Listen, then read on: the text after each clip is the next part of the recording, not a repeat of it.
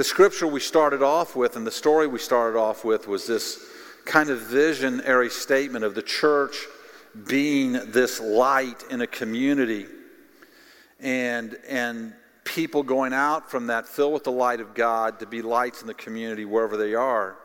This concept of if we could spiritually see into our city, the spiritual lights in our city. What we're talking about so much on Sunday morning is what would you look like.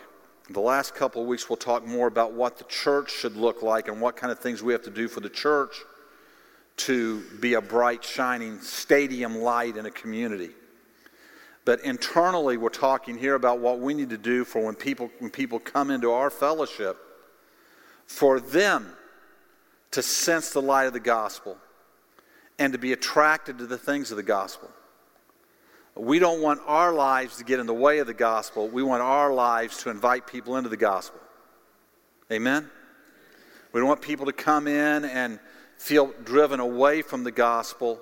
We want them to come in and see and sense a people who are doing the right things because we have the right light in us. This isn't an act. We're not talking about putting on an act. We're talking about getting a culture in us that we understand is right and recognizing where our nature is wrong and being transferred and being transformed into the right nature and the right culture. It's why we talked a couple of weeks ago in one of the services about this fact that feeling sorry for yourself gets you nowhere. That's not the Spirit of God. Things may be tough. They may be rough. Feeling sorry for yourself is not how you get out of it. Feeling sorry for yourself is how you stay in it. You don't feel sorry. God is, if the steps of a righteous man are ordered by the Lord. They're ordered by the Lord. So if I'm doing what's righteous, I'm doing what I'm supposed to do, and He leads me into a place that's hard, He's led me there. Trust Him and keep going. Don't feel sorry for yourself. Look for the glory that's going to come out of it. Are you hearing me? You know, if you got into a place where it's hard because you made unrighteous decisions, repent and get out of it. Don't sit there and feel sorry for yourself. Don't blame everybody else. Listen, there comes a point in time in your life when you're a little kid and you're growing up and the home is full of the devil. There's nothing you could do about that. You got treated badly. You got talked to badly. Maybe you got abused or something happened. That's bad. That's terrible. It's ugly. God wants to heal you. When you become an adult, you can wallow in that for the rest of your life and say, look how bad I was treated. Look how terrible it was. Or you can become filled with the Holy Spirit of God. He can raise you up out of it, and your life can be forever different.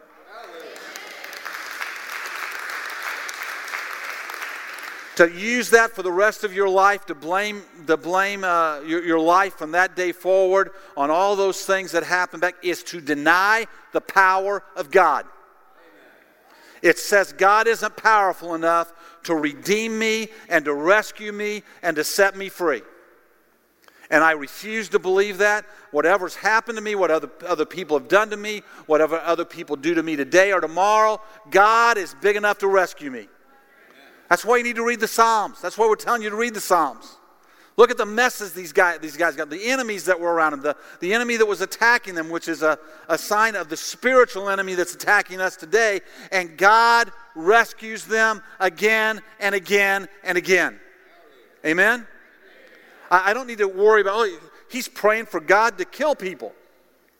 No, what we're supposed to be seeing, he had literal enemies that needed to be killed. We have spiritual enemies that need to be silenced. Are you with me? So, don't feel sorry for yourself. That's not the Spirit of God. Don't sit and blame where you're at on all these other things. Just start digging out. Start being the man or woman of God God's called you to be. Oh, I'm so wounded. Okay, come to the altar, get prayed for every Sunday until that wound heals. Pray every day for the Spirit of God to heal you till that wound heals. It doesn't mean you forget what happens. It means you're redeemed. Redeemed means this. It's just as if it did not happen. You're brought out of it. It has no lasting effect on you anymore. When you're still in it, it still has lasting effect. You still hear the hateful words and your heart is still wounded by it. You're still filled with insecurity because of it. You're still wounded by it. But when you get redeemed, you hear the voice of God. You realize that what was told you before was a lie from the pit of hell. And you are a child of God. And you have the greatness of God living in you. And you can overcome. You can be filled with God's joy, filled with God's peace, filled with the anointing power of God. And you can overcome whatever comes in front of you. Don't live in that junk of the past. Don't live in those lies. Don't live in that abuse. Say, I'm going to get free from this. I'm going to be free from this. I'm going to walk in the power of God. Amen? Amen? And when people come into our church, guess what? That's who they need to meet. They need to meet people filled with the Spirit of God.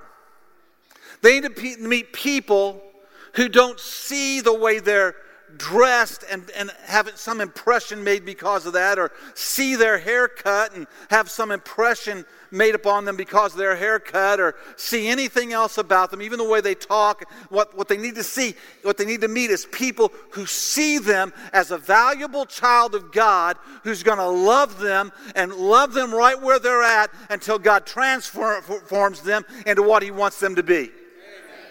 People will put their arms around them, be patient with them, speak the truth to them, not compromise with them, but love them right into the kingdom of God. That's what they need to meet when they walk in our doors. They don't need to just meet, the pastors. They need to meet the church. This is why we tell you something. When you come on Sunday morning, don't come in and sit down in a chair and wait for church to start. When it's over, don't get up, run out the back door as fast as you can, try to beat everybody else to the place you're going to eat lunch at. Let God lead you. Let God direct you. Be led by the Spirit of God. Don't surround yourself with your four buddies. Let God lead you. Say, God, what do you want me to do today? Is there somebody you want me to encourage today? Is there somebody you want me to speak life to today? I'm supposed to be encouraging people. I'm supposed to be helping people and bless. God, is there somebody you just want me to go over and meet today? Say hello to. Somebody you want me to take to meet one of the pastors? Is there somebody you want me to take to meet one of my friends? What do you want me to do today? Does that scare you? Shouldn't scare you. You might be kind of an introvert and go, I can never do that. Yes, you can, by the power of the Spirit of God. Don't be wired by this sin nature. Let's be wired by the nature of God. Amen? If I'm arrogant, I need to be wired into the humility of God. If I'm filled with fear, I need to be wired into the courage of God. I need to recognize I want to be the nature that God would have me to be. That's why we started this whole thing on this passage in Proverbs chapter 11. Verse 30, where it says, the fruit of the righteous is a tree of life, which refers back to the tree of life in the Garden of Eden. Now think about that. Adam and Eve were given permission to eat from all the trees in the garden. All of them. Have anything they want except one. Except one. And, we all have that nature in us to this day. Because what do? We do the same thing Adam and Eve did. You tell your kids, you can play with anything in this room, don't touch that. And what do they want to go touch? I had one of my kids, I'd say, no, don't touch that. And they would walk over, they would stand next to it, and they would look at me. And they'd take her little finger and go. And I'd say, if you touch that, there's going to be big trouble. I'm not kidding you, don't touch that.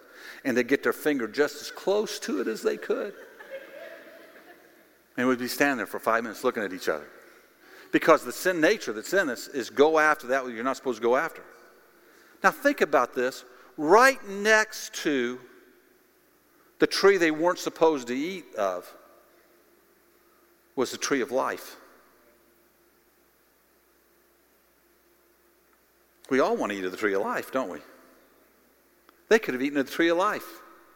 That's the reason they got thrown out of the garden, is because God couldn't allow them to eat of the tree of life with the sin nature in them. Now, we have the opportunity to walk in the Spirit of God, to live in righteousness, and be a tree of life to other people. And we have to learn how to do that. We have to learn how to do that. So we've been talking over these last weeks about, what does that nature look like inside of a church, and it's all supposed to be about the culture of the church. What do we do? And this room of people, you can impact that. This room of people can impact what the church feels like on Sunday morning. I love it. I stand here so many times on Sunday morning out in the entryway, especially in between first and second service, and people are coming and people are going, and the place is packed, and people are standing around and talking. And I'll call people over, do this every once in a while. I'll call somebody and say, look, this is exactly what we wanted to have happen. Right here. Look at this. Look at all these people talking to each other, building relationships, building friendships, seeing each other. Now, if we learn how to encourage each other, if we learn how to speak about what's important in life, if we really learn how to love each other, now we really got something going. Got something going. And this group can begin to impact that. If we come into the church and we worship God because He's worthy, not because it's my favorite song, because He's worthy. If we come in and we say, God's worthy, I'm going to worship Him. Doesn't care if I like the music, I don't like the music, doesn't matter. God's worthy. Doesn't matter if I had a good day, bad day. Good week, bad week. Good news, bad news. God's worthy to be praised. That is the fundamental first reason why we worship God. He's worthy. And He says nature cries out to that truth, so every man's without excuse. When you walk outside today, you look at the stars in the sky, they said everyone of us looks and say, wow, God did that. He should be praised for that. And so inside of a healthy cultural church, there's going to be freedom of worship because He is worthy, and all of our arrogance should just go. I've had people over the years tell me, I don't raise my hands and worship God. I say, well, why not? Well, the way I was raised, that's not the way we did it. Well, forget how you were raised. What does the Bible say? The way you're raised isn't our standard for faith and conduct. What the Bible says is our standard for faith and conduct. I'm not a good singer. God doesn't say let all the good singers sing. He says let everything that have breath praise the Lord. You have breath? Do you have breath? Yes? Okay, then praise the Lord. It says sing unto Him. It says shout unto Him. The voice of triumph. Do what the Bible says because He's worthy, not because of how you feel. And let me tell you what happens. When you begin to worship God because He's worthy, it's not long until you feel like worshiping God.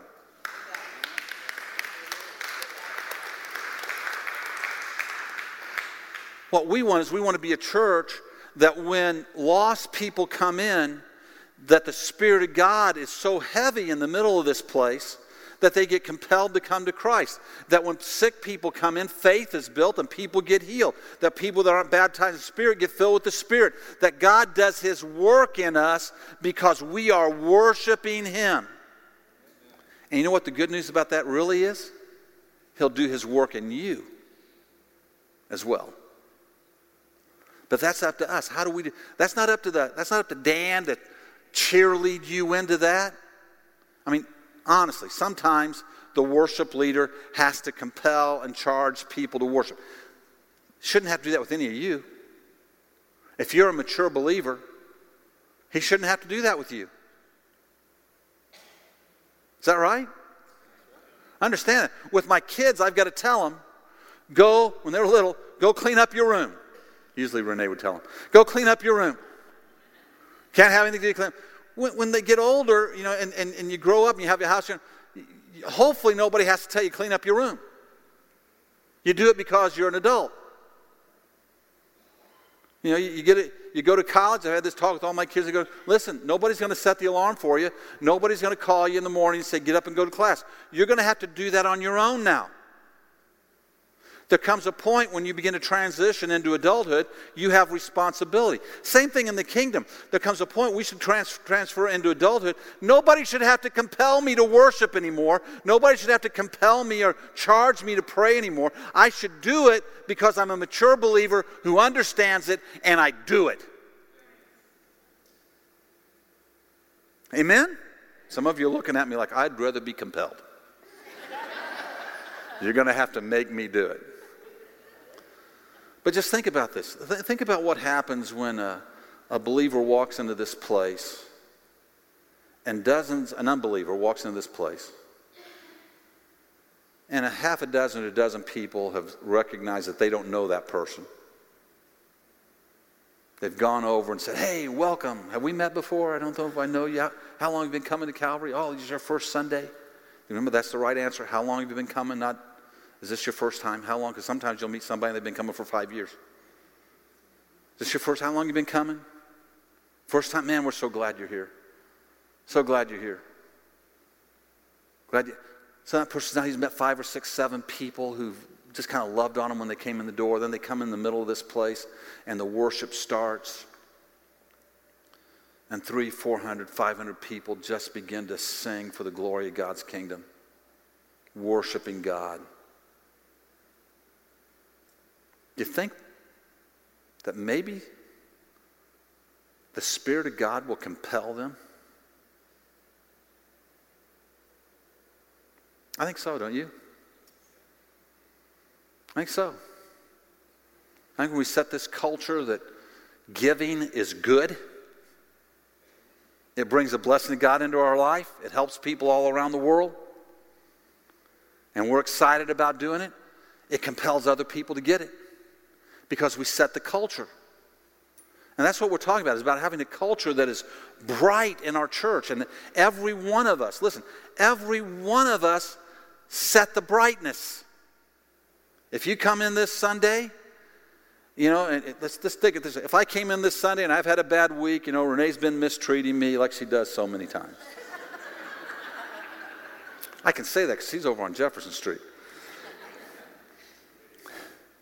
I come in and I'm pouting about something and I get up and, I'm kind of talking, but I'm kind of miserable. Would that set a brightness to the day? It would set a dullness to the day, wouldn't it? Man, what's wrong with Pastor today? Man, that was a downer. The worship team's choir came in. They all stood up there. Glory to God in the highest. Yeah, glory to God. Would that set a tone? Not the tone we want, would it? But when they walk out and they're filled with the Spirit of God and they begin to sing under the anointing of God and they're rejoicing in God no matter what's going on in their life because God's worthy to be praised, and we get up and we speak in faith, even if we've had a bad day or a bad week, we speak in faith about who God is and what He's going to do in our life. That sets a whole other tone. That's just from the platform. What happens when the whole church does? When hundreds and hundreds of people in the church come in and we have faith in God. Does that mean I don't walk down to an altar and get prayed for and I have a need? No, I come and get prayed for and I have a need. But I come in faith. I come believing. I sit in the chair believing because I'm a mature believer. When I'm a little kid, I have to be compelled to things. When I'm a mature believer, a mature person, I don't have to be anymore. I'm in faith looking towards the next thing. This is one of the great lessons. The little ways God has met you in the past need to be remembered in your life so when you face the next obstacle, you know what God's going to do. Amen. You need to remind yourself of times in your past where God delivered you and set you free. It's what we talked about Sunday morning. Your children need to know your spiritual story. I'll sit with my children many times, did it in the last few weeks, and I said, let me just tell you, your great-grandfather was raised a Catholic, had no knowledge of a personal relationship with Jesus. And if he would have stayed that way, all of our lives would be different today. But when he was an adult man married, circumstances began to come into place. His wife at that time, that would eventually die, had tuberculosis. The doctor said, go up into the Adirondack Mountains. That's where the air is clear and pure, and she'll be able to breathe better. And they go up there, and she would go down to the Spirit-filled Methodist church, and he would sit outside because it was a mortal sin to go into a Protestant church. But he'd sit outside and listen to him sing. And God began to do a work in his life. That's your heritage.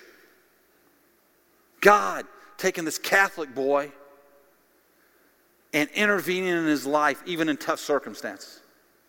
Changing the trajectory of his life and eternity. You need to know that. Let me tell you, and I try to tell them stories of what God's done in our life and done in our family. I want them to know. I want them to have that foundation in their life of what God has done. We need to talk about those things all the time. We need to share them. And I'll tell you this. It's one of the reasons why sharing your need in a group is important. You know, this isn't a woe is me time. It's a, hey, everybody pray for me. I need to have faith. Why? Because many times when you say, I'm going through this, the next thing you know, you'll have 5 people around you going, I've been through that. Let me tell you how God met with me through that. Let me tell you what took place in my life when I walked through that. And they'll speak words to you that'll build your faith. It's why when you hear somebody going through something that you've been through, it's important for you to go to them and say, hey, I hear you're going through it. Can I tell you what? I went through that. Let me tell you what God did for me. And we speak words of life. We become that tree of life. That's what we're talking about. This nature of who we are. Being this people who are ministering to others. Where the church, where I transitioned from being a church attendee to being a church member. A part of the body. I don't just attend here. I'm a part of the living organism here. And I'm using what God has done in my life and flowing through my life and my responsibility to minister to others, and they are to me as well. So that's why we've talked about this, worshiping God, coming early, staying late, inviting new people into your C2 group, not becoming ingrown in your C2 group, but inviting other people in and asking them to come and be a part of it until it busts through the walls and you have to divide and have 2 groups. So we can fill our city with groups who can all be ministering the glory of God's kingdom. When we're touched and moved by God, we want to share it. We want to be a part of it. We begin to build relationship with others. And we've talked about praying for the pastors and praying for church members, and I would just compel you, we need to pray for our city, for our community. God, let our community be hungry for you. Let it be hungry for you. And then we need to use our resources for the glory of God's kingdom. Remember, we talked about this, I think, the first or second week. God didn't give you the things He gave you just for you.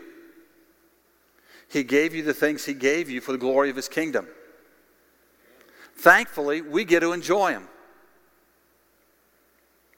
Amen? But we're also supposed to share them and use them for the glory of God's kingdom.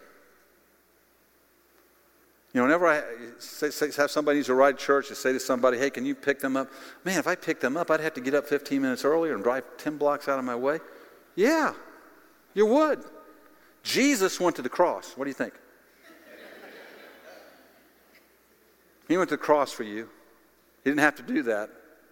He could have taken a turn off of that path anytime He wanted to. Think you can drive a few blocks? Think you can pick somebody up? They can't get to church? Oh, that gets in the way of all my plans. You want life to be your plans? You want it to be God's plans? What do you want them to be? Somebody has to think about how we're going to live our life here. We want to challenge ourselves. How are we going to live our life here? And so it becomes this interesting thing for us to understand that we are called to care for each other and to make, as we talked about a couple of weeks ago, making prayer common in our hallways and common in our lives. And to speak up against evil and to say something that is righteous and true. So, I just want to challenge you in all of this. Let's be a bright and shining light. Amen? And I want to challenge you in this. You're either going to be a part of the brightness or you're going to be a smudge against the brightness. I mean, sadly, there's been times when I've had people come, I can't believe, what's that guy all about? Listen, he's got some struggles. We love him in the grace of God, but he's got some struggles. Just kind of steer clear of him. What are we saying? He's so immature, he's so full of himself that he's a smudge to the light. We think he's saved. Grace of God is great. But yeah, he can be a little gnarly sometimes. Do you want to be that guy? I don't think anybody in this room is that guy. I certainly hope not. If you are, let me look around. I think we're doing pretty good in this room tonight, okay? But you may know some of those guys. And listen, if you're friends with them, you need to challenge them. Where's the light of the gospel in your life? Where's the hope of God in your life? Where's the peace of God in your life? Have you ever been around somebody that they always had a crisis? There's always a crisis. There was a youth evangelist that was preaching at camp. I'd been down to hear him 3 or 4 times. Our kids were down there. And I'd heard him 3 or 4 times. And he was always telling a story about how a friend of his got killed in some horrendous way. I mean, he had the worst stories I could ever heard in your life of people getting killed, his friends getting killed. And the decap at the time was a good friend of mine. He brought him over one night. And the decap, this guy, Gary, still laughs about this and tells people this story whenever we're together. And he brought Sam over to me. Sam and I are good friends, but he brought Sam over to me who was telling these stories. And he said, I said, I don't want to be his friend. And Gary said, what are you talking about, Mark? What's wrong? I said, listen, I've heard all the stories about what happens to his friends. I do not want to be his friend. Casual acquaintance is about as close as I want to get. I hear what's happened to his friends. But, there's some people that they just want to live in this, and this guy's certainly in that way. It's just a joke. But some people live in a perpetual state of crisis. They live in a perpetual state of hopelessness. If you tell a story that you need something to be prayed for, they'll have 3 people with the same thing going on in their life that need to be prayed for. I think we should live in a perpetual state of hope. Doesn't mean we don't share our legitimate needs. But boy, if I'm in crisis all the time, something's wrong. I want to share, we share our legitimate needs, and we live in a spirit of hope and faith. And so I just want to wrap this up tonight with just this one last word. Let us be filled with the Spirit of God and let us love people. Amen? Let us be filled with the Spirit of God and let us love people. And if we'll do that, that'll compel you to get to church a little early and look for people to love on and to care about and to speak to. And as you live in the Spirit of God, He'll lead you to talk to people and to share things with people and to go talk to people. And you'll become part of the ministry process of the church that makes the church stronger and healthier. But if you spend a lifetime looking in the mirror, wondering why somebody isn't taking care of you, you're going to feel bad the rest of your life. But when you get away from the mirror and start taking care of others, the life of God flows through you, and you begin to minister to others, and He begins to minister to you. Has this been good? Amen. Give the Lord a clap offering tonight.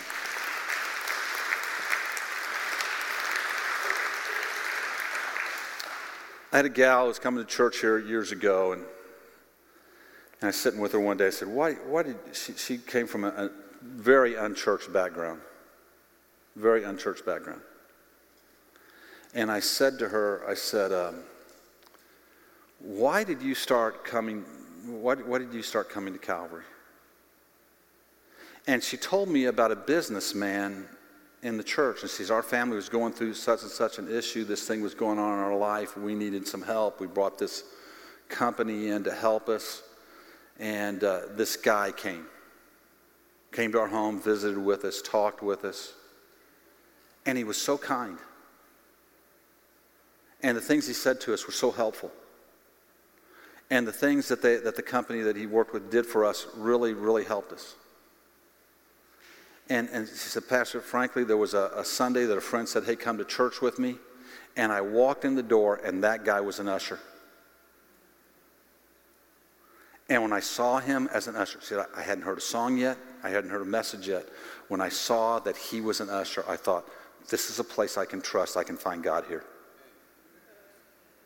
And she says, I've been here ever since. Why? Because somebody out there was the light of the gospel. Let's be the light of the gospel. Amen?